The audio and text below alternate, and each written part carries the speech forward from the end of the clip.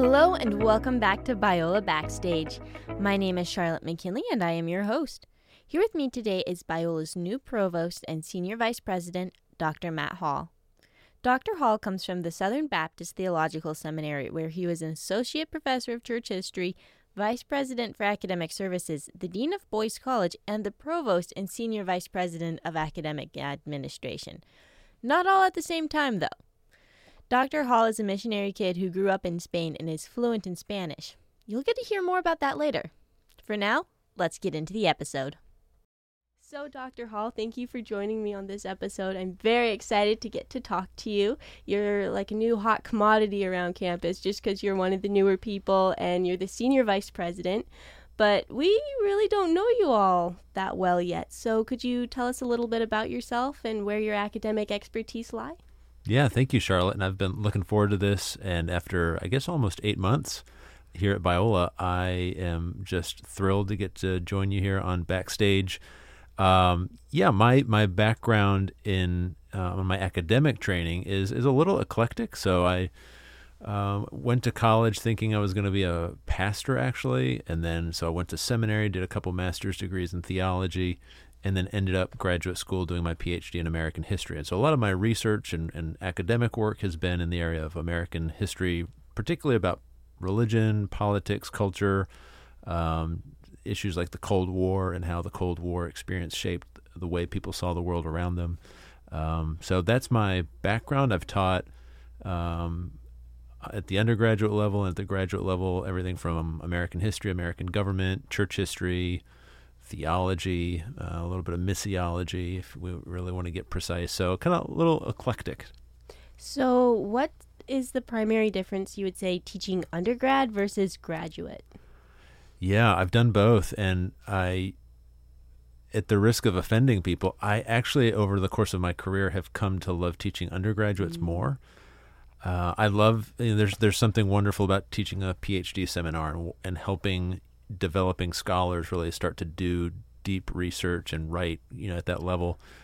But I think undergraduate student teaching is, for me at least, more rewarding because the opportunity for education and formation that happens in a single semester, I've never seen anything like it. Like you can take, I hope this has been your experience, Charlotte, in one semester, somebody's whole world can change. Just the way they understand themselves, the way they understand the subject material, and the impact that can have on their sense of calling and their participation in God's work in the world. So I love teaching like 100 level courses when I would teach Intro to World History, for example, and we would cover literally in one semester the whole history of the world, and inevitably you're leaving a lot out.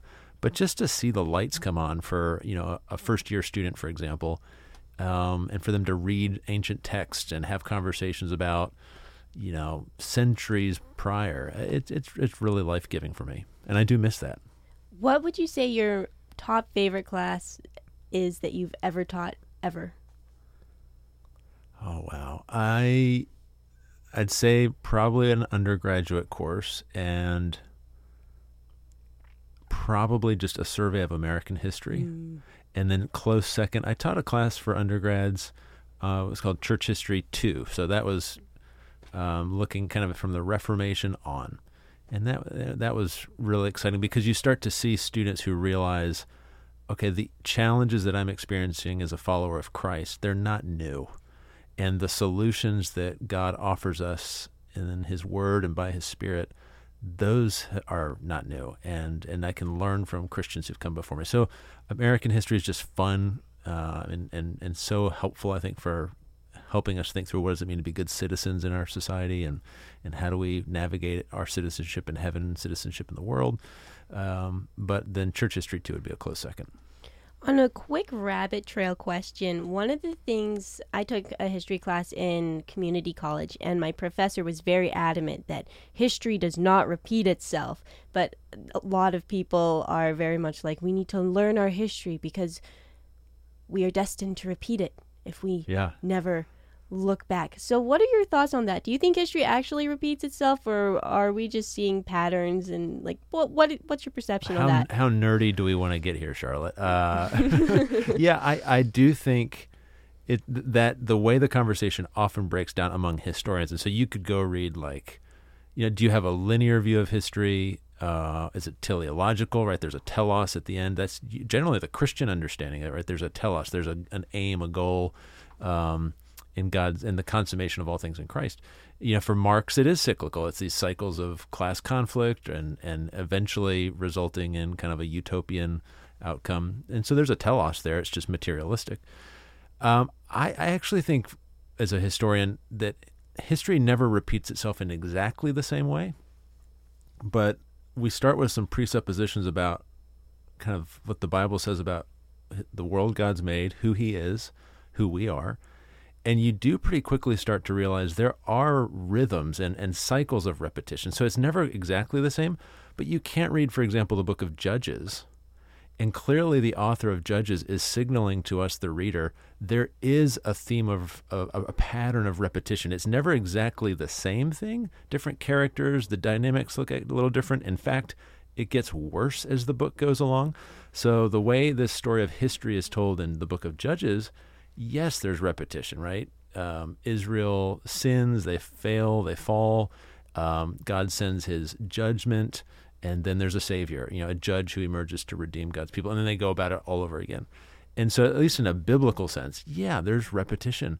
And I think we see that around us, for example, in American history. It is true. There are themes that we kind of cycle back to in our national conversation and in the way in which we understand ourselves in this country. And at the same time, it's not the same as it was. There is a development. There's a moving forward, so to speak, in history. And so I think you've asked a question that maybe you and me and two of your listeners will find interesting, but at least you and I hopefully enjoy it. So moving back onto the actual trail, not the rabbit trail, you have been a professor for a while, and now you're an administrator, and you were an administrator before coming to Biola. So what has that been like? Like, what was your experience moving from a professor and a place of teaching to more of an administrative role where you're not talking to students as much, you're just kind of like focused on numbers and faculty and just everything like that? Just the soul-crushing reality of an administrator. That's a great question, Charlotte, and I'm glad you asked it, because if you had asked me as a college student, like a senior in college at this little liberal arts school in Western Pennsylvania, I would not have told you, oh yeah, at the 20-year reunion, I'll come back and say I'm an administrator in a Christian university. I went to graduate school thinking I was preparing to be a history professor at not even necessarily a Christian context. I thought I'll just go teach American history at some little school somewhere. And along the way, what actually happened was, and so I started teaching like adjunctively and doing that, here and there. But along the way, actually kind of early on, someone in where I was would just kind of tap me on the shoulder and say, hey, would you take on this responsibility while you're, in grad school, for example? And I'm thinking, well, at that time was married and had very small children. So I was like, well, I got to put food on the table and pay the bills. So yeah, I'll take that. And I just kind of found unexpectedly that God opened up opportunities for me to say yes to and to try some things. And I made a lot of mistakes, but people took a risk by giving me those opportunities. And rather than me saying, well, no, that's not the plan, God just had a really gracious and kind way of bringing me along slowly and giving me those opportunities. And so it wasn't like an overnight, oh, now I'm going to, shift to a different kind of road here.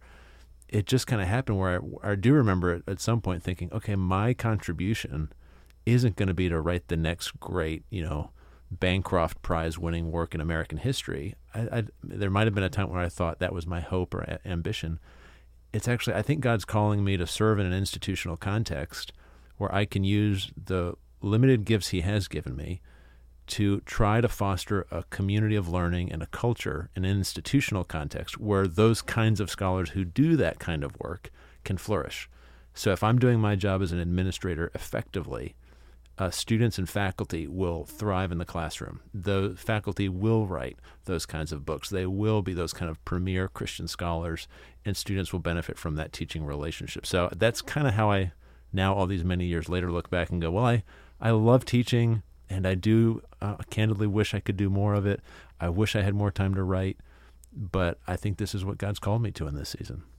So, as a provost, a lot of people don't exactly know what that is. And earlier last semester when you and I were talking, I asked you, like, what's one of the biggest questions that people have on campus? And you're like, what's a provost? So could you explain for our listeners what being a provost is? And is that the same here at Biola as in what it would be in other institutions? Or do we have a different take on the role of the provost? Yeah, right before this, I was literally in a meeting where someone brought up a photo of the Provost Dungeon in Charleston, South Carolina. And so it meant something different, I think, in colonial Charleston in the British Empire. But no, I'm not a prison warden or anything like that. Yeah, I'd say it's pretty standard now in higher education. The assumption is that the expectation is that the provost functions as the chief academic officer of the university. So coordinating and overseeing under the authority of the president and reporting ultimately to the board of trustees, all of the university's academic programs and personnel. So if you want to kind of think of those two big categories, programs and personnel, sometimes in some universities, for example, enrollment might be under that, how we recruit, students.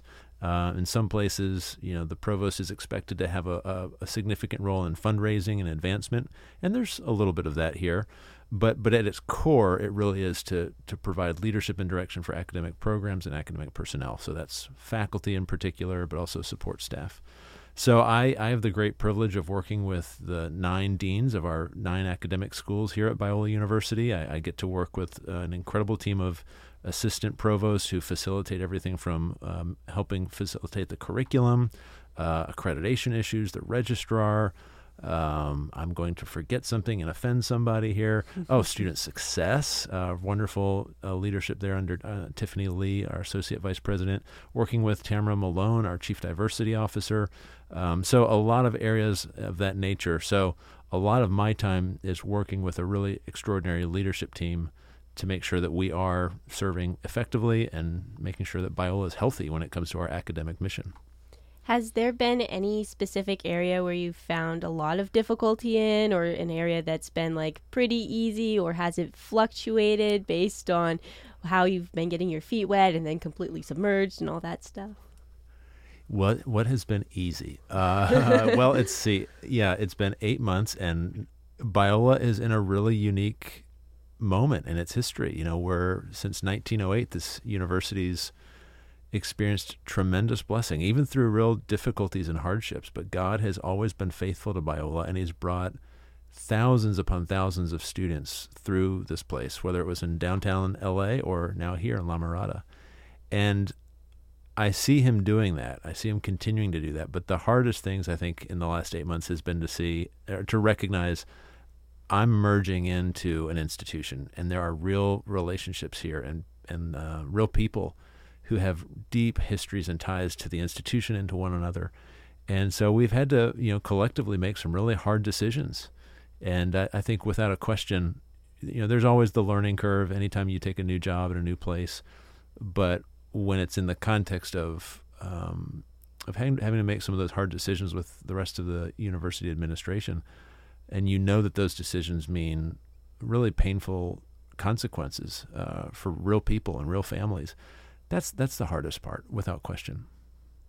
Have you had to adjust your mindset in any way concerning higher education since you came from a seminary and now you're at a liberal arts university? I mean, we do have a seminary with Talbot, basically, but we also have a whole other section. We have 8 other schools that aren't seminary schools. So have you had to adjust your mindset in leadership and how that all happens?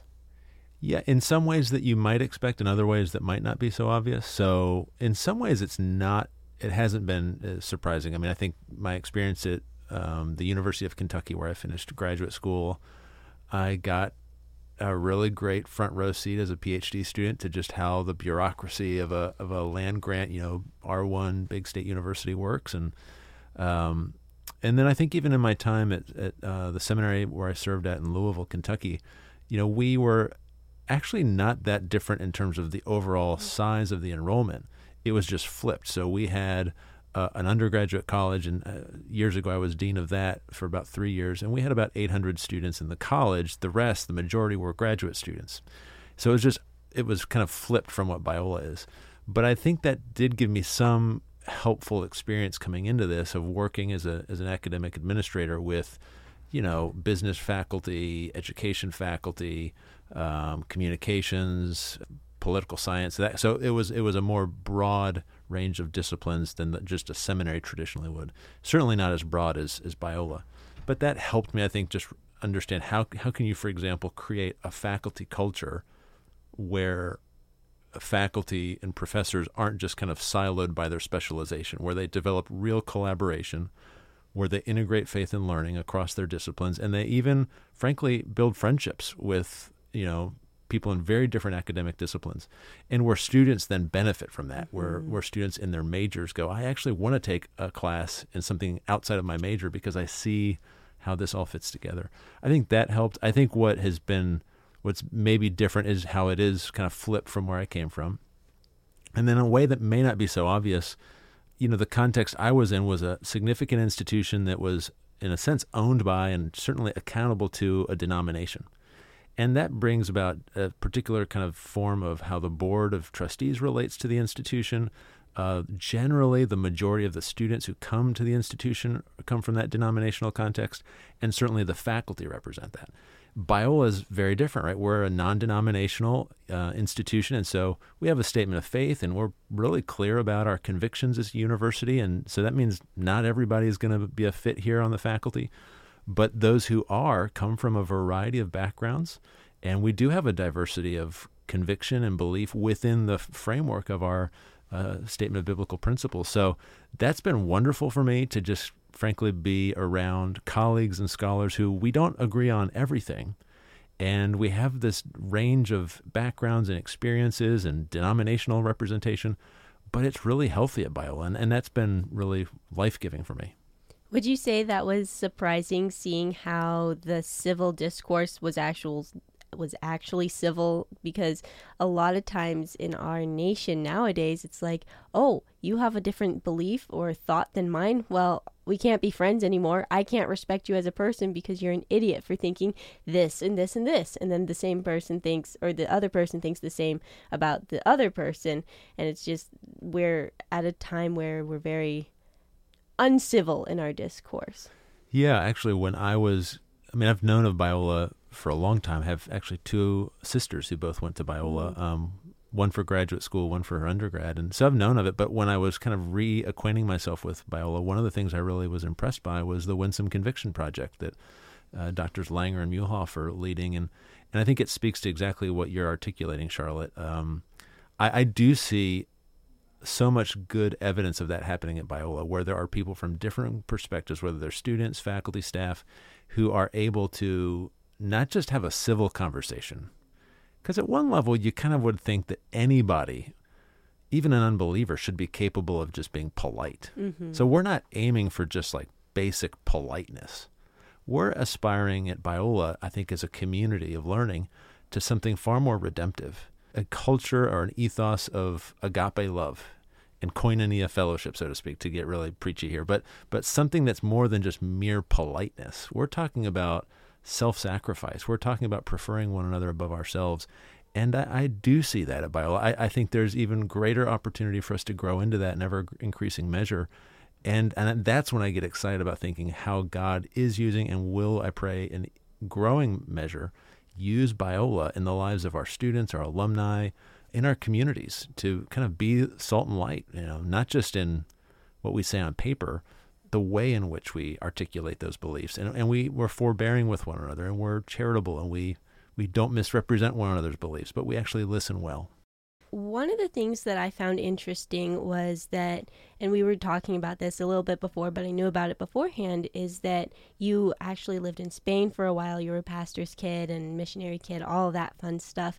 So I also found, when I was doing my background research, that you have spoken and preached at several different Spanish-speaking communities. And being in Southern California, where we have a lot of Spanish-speaking communities, has that been spiritually enriching for you? Si me permites, ahora, Charlotte, te voy a decir que verdaderamente me encanta hablar el castellano. Es el idioma del cielo. Okay, so that's the answer to your question. I love speaking in Spanish. I do think we will speak Spanish in heaven. But one of my favorite things in Southern California has been to do what I just did to you, to people who clearly are not expecting me to speak Spanish, and then to see their facial expression. I've done that. My kids now know it's kind of like a party trick. One of the things I've come to love about living in Southern California these last 8 months is just the different cultures and languages, and not just Spanish-speaking communities, but from all over the world who live here in Los Angeles and in the broader region, and is represented at Biola. So, haven't done any preaching in Spanish out here yet. And if you hear it, my accent is a little different. So that's a result of living in Spain, and so it sounds strange to everybody. Everybody thinks it's a bit surprising. Personal curiosity here. Do you prefer speaking Spanish over speaking English?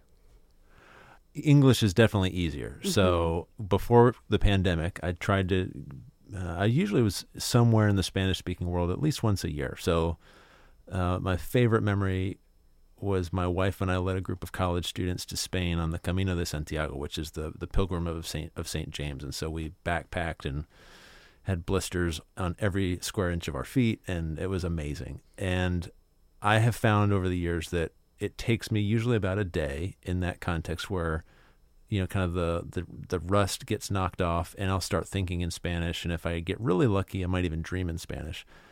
But it does take work. And so if I teach a class or I speak in a church in Spanish, I will feel physically more exhausted at the end of it than if I'm doing the same in English. So I love it, but it is more draining on me just because I have to work at it more. And that's probably a result of not keeping it up as actively as I certainly do my English. So yeah, if anybody listening wants to come by my office and speak in Spanish, they can help me stay fresh. Yeah. You could be a guest presentator or guest lecturer, or just a guest in general, sit in on some of our Spanish courses. That could be fun. Or we could all go to Spain together. Yeah, study abroad. Yeah, we'll all go to Spain and have fun and eat well. That sounds brilliant. Yeah. Okay. So kind of bouncing off of that, do you see ways that Biola could reach those communities more effectively? Yeah, I think a lot of us continue to try to listen well to the Hispanic and Latino community here in Southern California. And in God's providence, I guess, maybe about a month ago, was with some colleagues. We had a lunch on campus with a group of pastors and leaders from different ministries around kind of the greater LA area, all from Spanish-speaking contexts. And we kind of asked, what are you looking for in a college? And I mean, these are large churches with really amazing ministries. And, they kind of kept it really simple. And they just said, we are so aware that the young women and young men in our churches who love Jesus and want to walk with him, when they go off to other universities, their faith isn't strengthened. It's actually, frankly, undermined. And yet they want a Christian higher education experience. And for all of the other questions that you might imagine they would ask, their fundamental question was, can you tell us if our students come to Biola, will their faith be strengthened? Are they going to, we want them to work through the hard questions. We want them to wrestle with that. We want them to own their faith. But if they're going to go to the time and the expense of a Biola education, we want to know that when they graduate, they're not just getting a diploma, they're going to have walked in the way of Jesus with their professors and with their fellow students and be strengthened. And I just thought that's so encouraging, right? And so I think that's where, for all the things that we can always do better and building those bridges and partnerships, we will do the most vital thing best when we're faithful to our mission. And that's a mission that transcends a lot of those other divisions. So I think there's just so much opportunity for Biola there. Kind of going back to a bit more of your background, when I was exploring some of your background from previous institutions, I know that you've faced scrutiny for a few of the things that you've said, specifically surrounding critical race theory. So I want to know, how did those challenges that you faced surrounding those positions that you've held and talked about in critical race theory inform who you are as a leader at Biola today? this is the second episode, I guess. No, how long do we have? I think I learned along, and I know this was not unique to me. A number of us, and nobody knows who I am. There are certainly people of much greater reputation and notoriety who took heat in those years. I think I learned through that you can't always be trying to calibrate your comments based entirely or primarily by how they're going to be received. At the same time, I can always do better at being thoughtful and nuanced and making sure that I communicate with absolute clarity. And when I do get it wrong, correcting it, I always want to do that. But I do think there is something to not getting caught up in this cycle of outrage culture that is so much around us and so prevalent, of listening well. And if you, at the end of the day, have spoken truthfully, you can't control how people listen or refuse to listen. You can't control whether they take something out of context or not. You can't control if they just fundamentally disagree with you. But if your conscience is clear before the Lord and you feel like you've spoken the truth, even imperfectly, then you can rest at night and trust in the Lord's care and his power. And in those occasions where you think, okay, I could have done that better, then you go and you try to set the record straight. I think what happened, not just with me, but in a number of situations, is somewhat reflective of just the polarization that you were describing a moment ago, Charlotte, just the unwillingness to consider another perspective. And in my context where I had a lot of students who are from underrepresented groups in the institution where I lived and worked, who had real challenges, and they would come to me and voice those. And so there were occasions where, trying to advocate for a community that would be always more welcoming to people who didn't always feel welcome. Not everybody wants to hear that. And I think, again, going back to what we were talking about a moment ago, on a lot of our conversations, we've allowed the world, so to speak, to dictate the terms and even the vocabulary of those conversations. And so when it comes to these very complicated conversations about race, for example, or justice, I want to think about, what does the Bible say about hospitality, for example, and what does it mean for a Christian university to be a welcoming place the way God defines that? And what does the Christian virtue of hospitality look like? And kind of setting the table, even if we can use that language, for all those that God would call to be at Biola. And I think that's where the Christian community and our churches, we have something to offer to the world. We have a better way than the way of outrage and just kind of writing one another off. How would you suggest going about cultivating that community of hospitality here at Biola? We don't have a lot of people of underrepresented cultures here. We are a predominantly white university, and sometimes there's one tract of people who think, well, we are a predominantly white university. That's our demographic. Why should we be catering to these people? And then there's another tract of people who are like, no, these people have voices that need to be heard and they need to be welcomed in. And we need to try to get other people in because of that diversity and everything. And then there's a whole nother tract of people who are just like, oh, you're just bringing in these people because you're filling a diversity quota. So there's a whole bunch of different thoughts out there, and it can be infuriating to try and show that Christian hospitality, and you're going to get critiqued no matter what you do, which, again, it's so easy to do in this culture. So how would you suggest, as Biola, first of all, as Biola as a university, but then also Biola students in general, how would you suggest bringing in that hospitality and showing that hospitality? Yeah. Well, I think that in a lot of these things, we overcomplicate it. So this is going to sound like a cop-out, and people may disagree with this, because there are complex dynamics here. I'm not negating the fact that there are complexities. But there's a difference between something being complex and then making it complicated. So complexity and complication aren't necessarily always synonymous. And I think in a lot of our conversations and thinking about these kinds of issues and dynamics, we tend to make them overly complicated, even if they are complex. So what do I mean by that?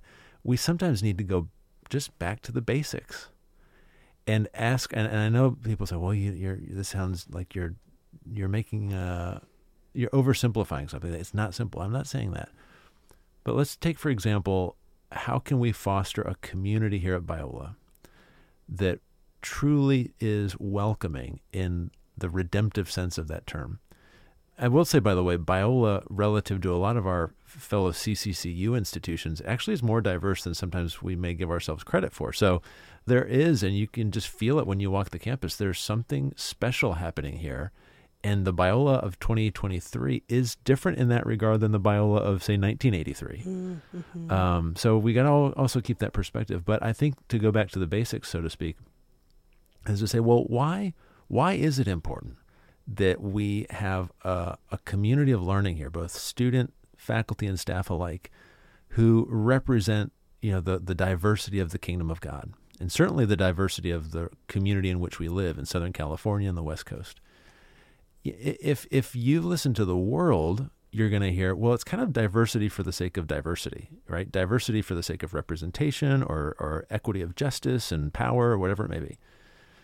And it's not that those things are entirely irrelevant, but it's just that the Christian call is to something far more transcendent and meaningful. It's to recognize that we are, especially in a community like Biola, where we all are professing faith in Christ, we're actually brothers and sisters. And so if my posture here at Biola, as I relate to people from different backgrounds, whatever those may be, whether it's male, female, different racial and ethnic groups, socioeconomic status, whatever it may be, if my fundamental posture towards you is not just, Charlotte, you're a student and you're from the Pacific Northwest and you're a woman, no, but my fundamental posture towards you is you're my sister in Christ. Well, if that's where we start from, I do believe in my bones deeply that it transforms the way that we speak to one another, the way we speak about one another. It changes the way we listen to each other. And it also, frankly, means we have to put up with each other, because when you're family, you don't get to quit on each other. And there's a trust there, and it has to be, and when that trust is broken, and people who have experienced this in their literal families, they know, or their physical families, they know it's all the more painful, right? When there's an abuse of trust in a family, in a home, it is devastating. Well, that's true in our spiritual family as well, in the household of God. So I do believe that there is real hope for that in places like Biola and at Biola to make real progress, but it's going to require this discipline on our part to continually remind ourselves of those basics of what God says to be true. And then that's the foundation that allows us to get into those really challenging, complex questions like, well, when something happens in the news and we're all kind of going, well, what do we say? What do we not say? How do we understand that situation or that crisis or the situation? It seems really complicated. Well, if we've got the foundation healthy, we have a much better chance of navigating those situations when they emerge. If the foundation's not there, then we're just going to devour and consume one another, as the New Testament describes it. We're going to just eat each other up. So a completely different tone shift. You're coming up on your provost installation really soon, but you've already been a provost for 8 months, and that can sound I made it. confusing. I survived. Yeah.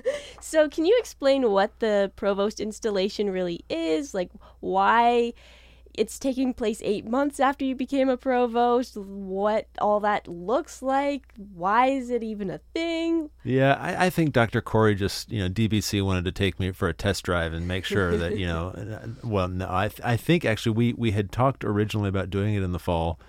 And honestly, there was so much on the calendar and things that frankly mattered a lot more than this, that we just thought, let's kick it to February, and really give the primary attention to things we needed to. I mean, think about it this way, Charlotte. This fall was really the first fall semester that we had kind of a normal fall, so to speak, since the pandemic. Mm-hmm. So it was really important that the Biola community have every opportunity that we needed to re-engage and come together this fall. And honestly, the installation of the provost should not have been at the front of that to-do list. So what it really is, it's just a kind of an academic tradition to recognize, and it's about really Biola. And so my hope and prayer for that time that we'll spend together on February 24th is is that it would be an opportunity for God to call to mind and to memory what it means for us to be about the academic mission that we have, to be faithful to it, and to spend some time in prayer together as a community as we think about the future. Are you excited for it? I am. I'm very excited. I've got some friends who are coming into town to be part of that, including Russell Moore, who's a longtime friend and former colleague. And so not quite getting, it feels a little bit like a band reunion, getting some old friends together and new friends too from the Biola community and around the region who are going to be part of that. I'm looking forward to it. And I do hope that it's a great day for Biola. Yeah, above all.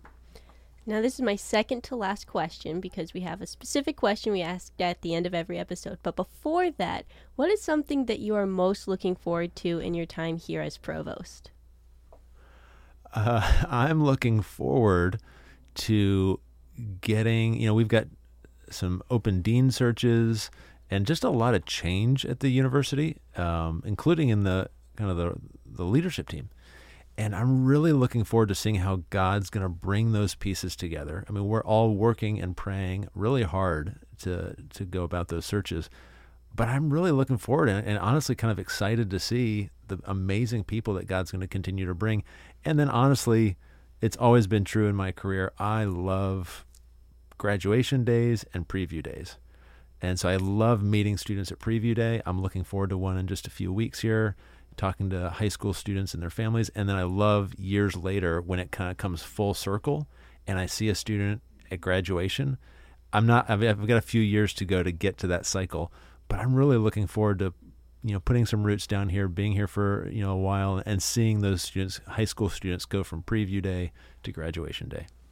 And our last question as we land this episode, what advice do you have for Biola students or Biola soon-to-be graduates? Yeah, I've thought about this a little bit, and in one way, I'm sure there's some advice I could give that's really tailor-made for Biola students, and I could give you my thoughts on that. But I actually think what I would say is far more transcendent, so to speak, for Christian university students anywhere who are about to graduate or are still enrolled. And that would just be, don't fall out of love with the local church. I understand, the church is broken and people experience pain in the church, and you can just turn on your, look at your phone or your social media scroll, and every day you're going to see some reminder that the church is broken and imperfect and still marked by sin, and people do horrible things in the name of Jesus sometimes. And yet, the church of the Lord Jesus Christ endures, and Christ keeps his promise to build his church. And so I would just say to any student at Biola, do everything that you need to do to flourish in your studies. Do everything that you need to do to flourish in your growth and development as a person and holistically.